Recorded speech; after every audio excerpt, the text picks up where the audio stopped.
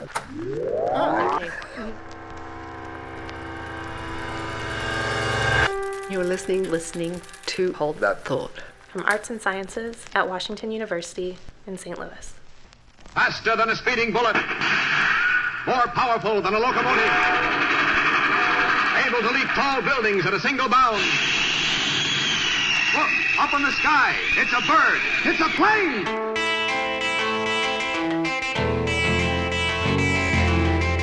Thanks for listening to Hold That Thought. I'm Rebecca King, and today we're kicking off a two-part series on superheroes. In this episode, we'll mostly be focusing on the heroes themselves. What makes someone a superhero? What criteria must a caped crusader meet? Dr. Peter Coogan has been studying superheroes for the last 20 or so years and has written extensively on just this subject. He is the founder and director of internal operations at the Institute for Comic Studies, and he is the co-founder of the Comic Arts Conference. He has also lectured at numerous conferences and universities, including Washington University in St. Louis. When defining superheroes, he says, the first key is differentiating the superheroes from the superheroes. There's a difference between the superhero and the superhero. So that iota, which is literally that tiniest small space in between the R and the H in superhero, that makes all the difference. And this is the major source of confusion about superheroes when people talk about superheroes. Because there are heroes who are superheroes.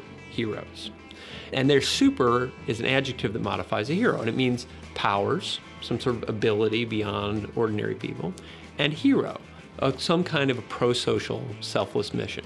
You go back to Gilgamesh, Hercules, these mythological figures. Jason and the Argonauts. Jason and the Argonauts is basically the Justice League or the Avengers. You bring together these heroes from across the pantheon, specialized. So that you have all of those figures, and they are superheroes, heroes who are super, and they're all over the place.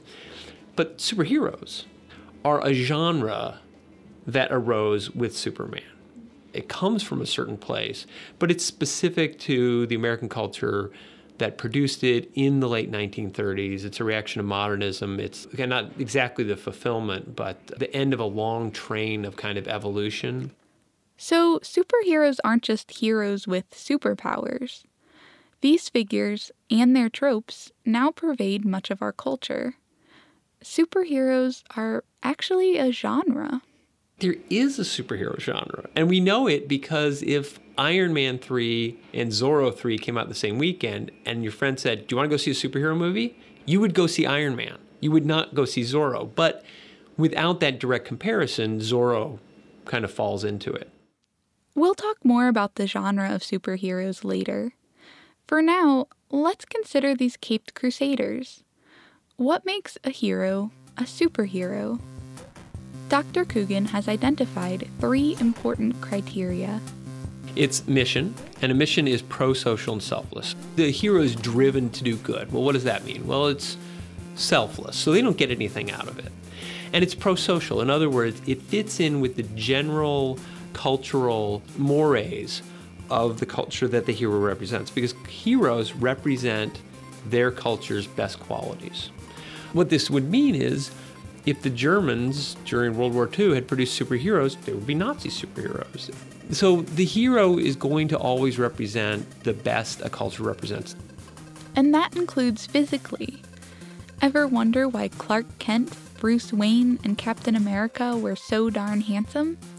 Well, it's no coincidence. We represent moral goodness and so forth in a physical form. The Hulk TV show, kids couldn't understand the Hulk as a good guy because he looked ugly.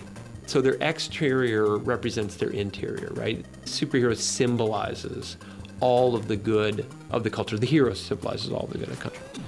So that's the first thing. But you have to have that. If you don't have a mission that's pro-social and selfless, you're not a superhero. You're not a hero. You're not heroic. The next thing is power. So superpowers, advanced technology, heightened mental, physical, psychic abilities, any kind of thing that makes you able to do something that somebody else can't do. And it has to be heightened in some way. For example, if I have a gun, I can shoot. I can't do that with my fingers. That's not extraordinary. That's something anybody can have. This idea of the super in it raises it up above what it would be. And that's why you have, extensions of the physical body. We can all run. Superhero can run fast. Our skin protects our insides. Well, a superhero is invulnerable. We can all lift things, so a superhero can lift more. And exactly where does that fall? What makes it, super and what makes it just kind of ordinary? It varies. Batman's obviously a human being, but he also operates on the Justice League alongside Green Lantern. Hawkeye, yeah, he's got arrows, but he's very good targeting and that kind of stuff. But a lot of heroes have amazing powers. Luke Skywalker, Gilgamesh, Achilles, even Buffy the Vampire Slayer. So what separates these rather superheroes from superheroes like Superman and Captain America? It's the identity. The identity is the third thing. So what makes Superman different from the Shadow or Zorro or figures like that? Well, he's got the code name. Code name is the same. You have the Shadow, you have Duck Savage. That represents something about either their biography or their personality. So the Shadow is this shadowy presence that nobody really knows about, but is doing good. Duck Savage is the combination of the rationality of a doctor and the fighting ability of a savage. Zorro is a fox, it's Spanish for fox, like they can't catch him. So that was there before. What's different is that the superhero costume iconically represents the hero. If you look at a man in a costume and he has a big bat on his chest, it's Batman. He has a big spider on his chest, it's Spider-Man. If you have these four people who have fours on their outfits and they're doing fantastic things, they're the Fantastic Four. The Hulk looks like a Hulk. The Thing is a Thing.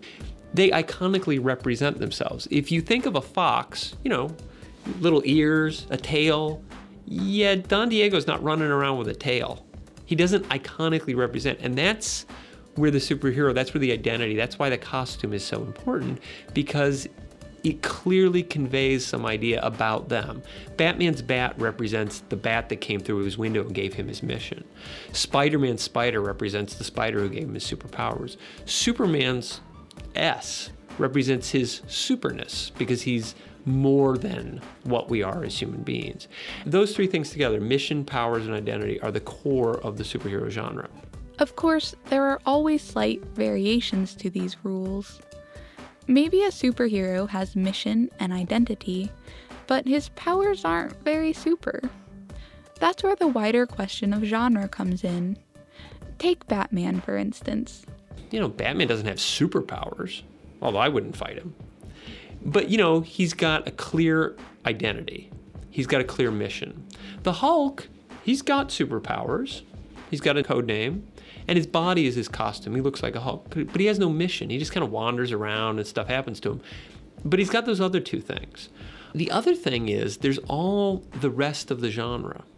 So they fight costume supervillains. They're on superhero teams. There's super science. It's set in the city.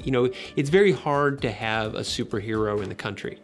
It's very hard to have superheroes before the modern era because there aren't police forces and there isn't crime in the same sense. It's just not conceptualized in that way. So that's the thing. It's what I call generic distinction. And it's all those other things. So if one of the three core characteristics is weak, you have enough of that other stuff that keeps it in there. Now you take a figure like Angel from the spinoff of the Buffy series. He's a vampire, he has superpowers. He's even got a code name. Angel represents his shift from his biography of when he went from being a bad vampire to a good vampire. And he's out trying to do good. He actually tries to selflessly help people. But if you put him in a costume, it would change the whole show. It would look a little bit ridiculous. And that's what happens, is that you can tell it's a superhero story if things that would be ridiculous in another setting are perfectly reasonable. So what are the hallmarks of the superhero genre? Well, much of it was laid out in its very inception, in Action Comics #1, which debuted in 1938 and features the one and only Superman.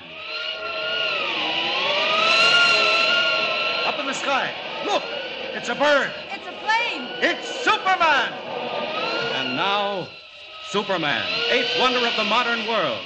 visitor from a distant planet whose strength knows no limits, whose endurance is beyond anything humanity has ever known. The very first page of Action Comics has most of the conventions. It has the origin, it has super science, it has mission, powers, and identity. It's got the urban setting, it's got the kind of overcoming modernism because he's leaping over the skyscraper, he's lifting up girders. He's doing all kinds of things that are rooted in that time period. But it's got the identity, it's got the public, right? It's got everything in it, except it doesn't have the sort of larger conventions of hero stories like the damsel in distress. It doesn't have the supervillain, but for the things that matter for the superhero genre, they're all right there in like 13 panels. And then if you look at the rest of the issue, it picks up most of the rest of them except for the supervillain. And within the superhero genre, supervillains have certain criteria that they must meet as well. Ever wonder why supervillains monologue so much just before their moment of triumph? The primary thing is that supervillains are antisocial and selfish, but it all comes out of their wound, like, monologuing. What happens is supervillains get wounded, and sometimes it's in childhood, and this drives them. So with Lex Luthor in the 1950s, it's because Superboy blew chemicals onto his head and it made him bald. But, Dr. Doom, his machine blows up. But there's some deep wound, and then they're in love with the story of their wound. That's a therapist idea. That drives their mission, and what they want to do is they want to be healed. But he has to talk because the supervillain needs to control the world. Like something happened to them that they lost control. So they create a world of language. But the other thing is that they want the superhero who represents all those positive qualities, who represents society, to recuperate them. And the superhero frequently, after the monologue, is not, oh, I understand you. I get it. Is, you're pathetic. And that drives the supervillain crazy. So supervillains have to have that wound that drives them, and everything comes out of that. A supervillain is a criminal artist, wants to transform the world. You see that in the Batman movie with Jack Nicholson, where he says, I'm the first homicidal artist, right? It's not just money. It's about a bigger idea. And what they really want to do is rewrite the world. There's this mania that they develop. Again, it comes out of that wound, but it also comes out of their vision. And they see themselves as the center of the universe. There's this great scene in the Flash Gordon serials with Ming.